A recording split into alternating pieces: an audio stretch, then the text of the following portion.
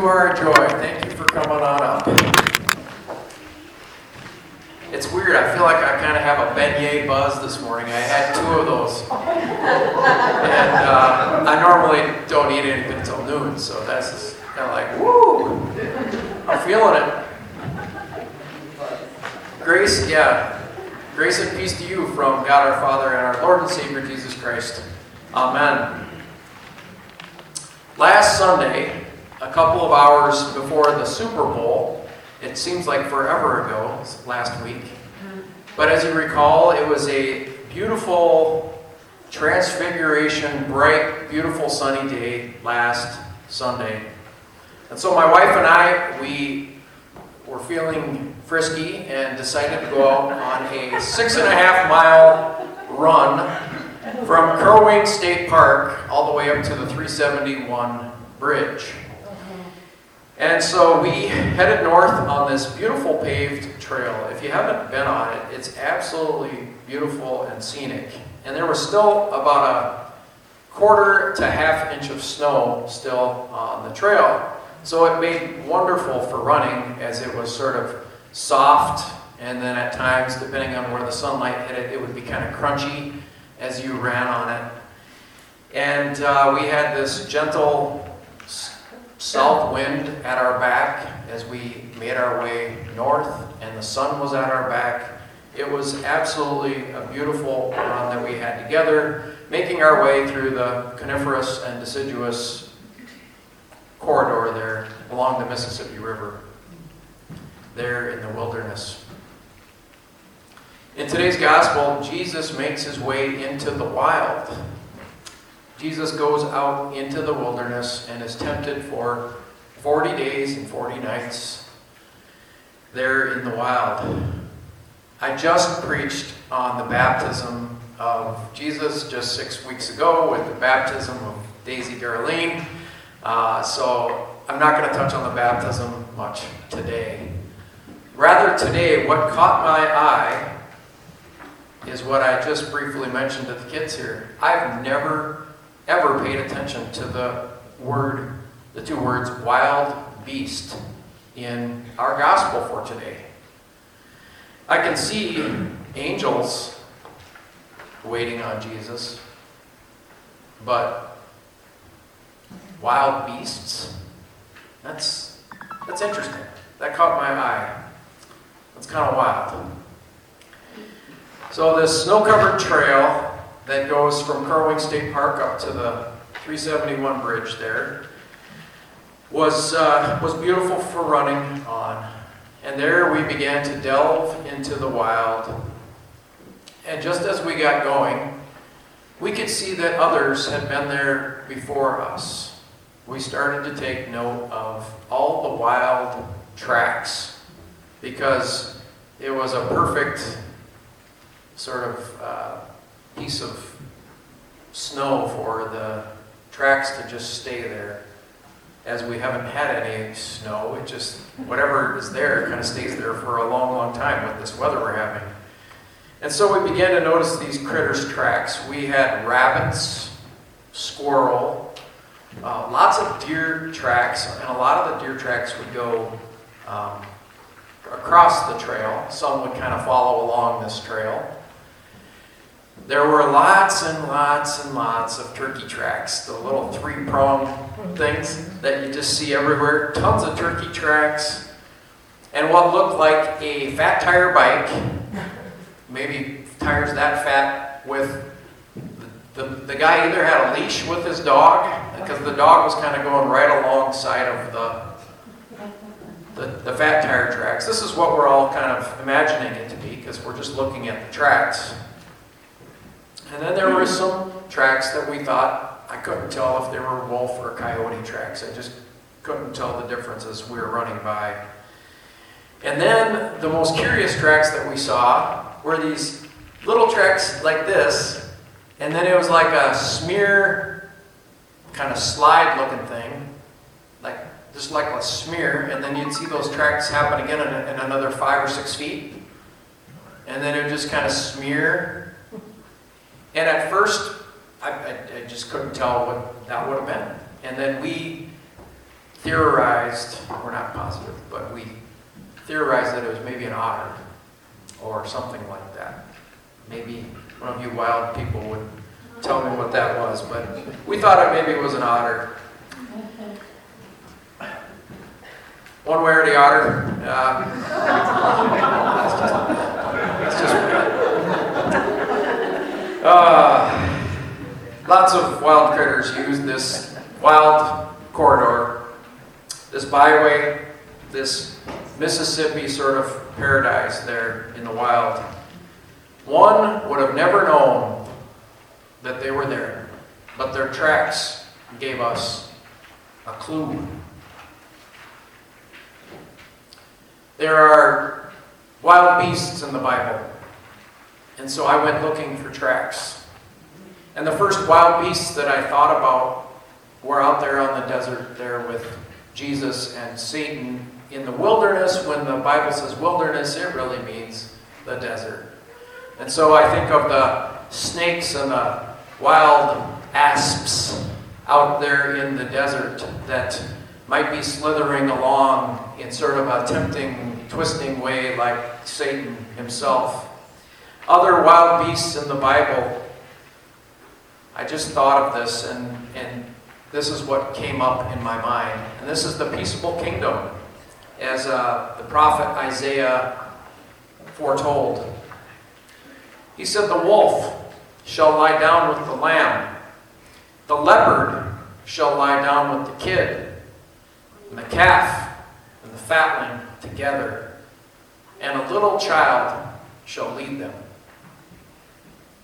Here is this vision that wild beasts that normally don't get along, like the wolf and the lamb, they can somehow be together in this peaceable kingdom. And here, in this vision from Isaiah, the powerless child has the power to lead them. That's amazing. It's a new way of being. And for Jesus, the time of Jesus in the ancient world there, who is the beast? The beast is the Roman Empire, as described in Revelation. And so Jesus is bringing this new kingdom, a wildly wild kingdom, a kingdom of peace. How's that going to work?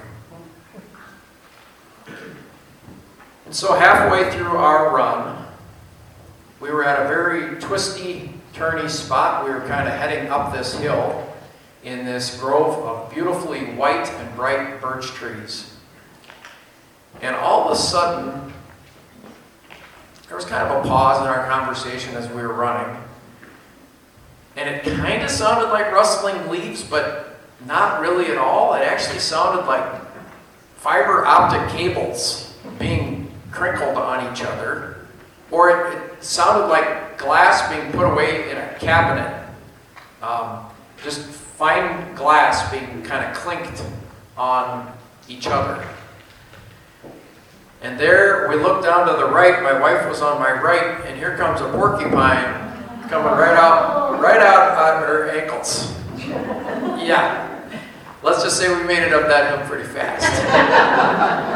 It was not a big porcupine, but it doesn't matter. It was a little cute little guy, but man, it had quills, and you could hear those. That's what the sound was. It was the sound of the quills going like that. It was really, really something. And so the thoughts of those quills just sort of shivered up our spine, and just it kind of gives you the willies. Those quills, just the thought of having one of those come and tase you. So that was a wild way to go there. Jesus is taking the wild way in our gospel for today.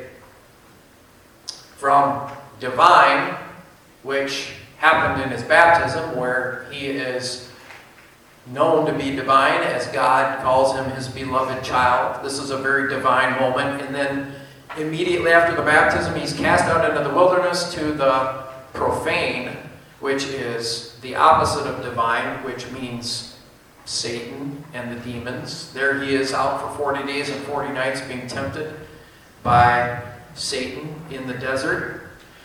And then what happens, I don't know the timeline exactly, but it's happening pretty quick here. Jesus' cousin John is arrested, and then Jesus goes and brings the gospel to Galilee. What does Jesus preach about? What is he saying is coming near? He's talking about the kingdom. This kingdom will be a new sort of wild kingdom, a kingdom that is so wild that people will not really be comfortable with it.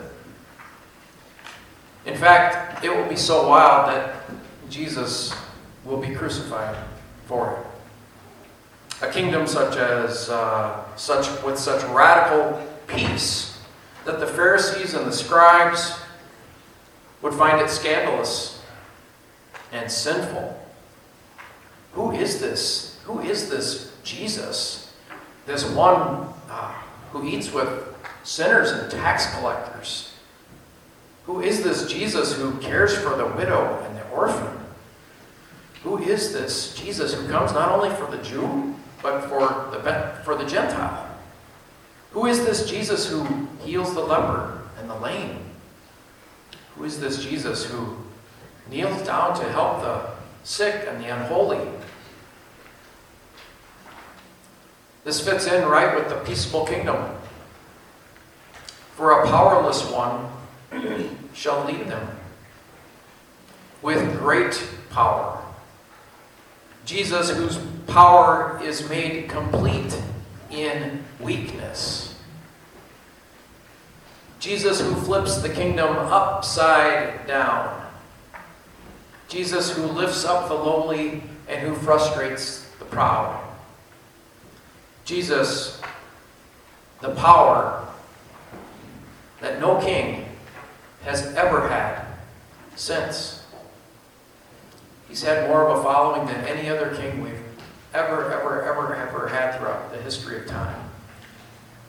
This peaceable and powerless one, Jesus of Nazareth, of all places. And so today, on this first Sunday of Lent, let us not fear to go into the wild.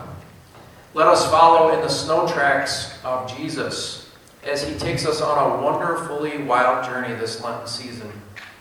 On Wednesday nights, we join our hearts in song as we beautifully sing the Holden Evening Prayer. I'm not saying that we beautifully sing it, but the music is so beautiful that it can't help but be beautiful. We join our hearts in song with Holden Evening Prayer, and then this You Are Chosen sermon series.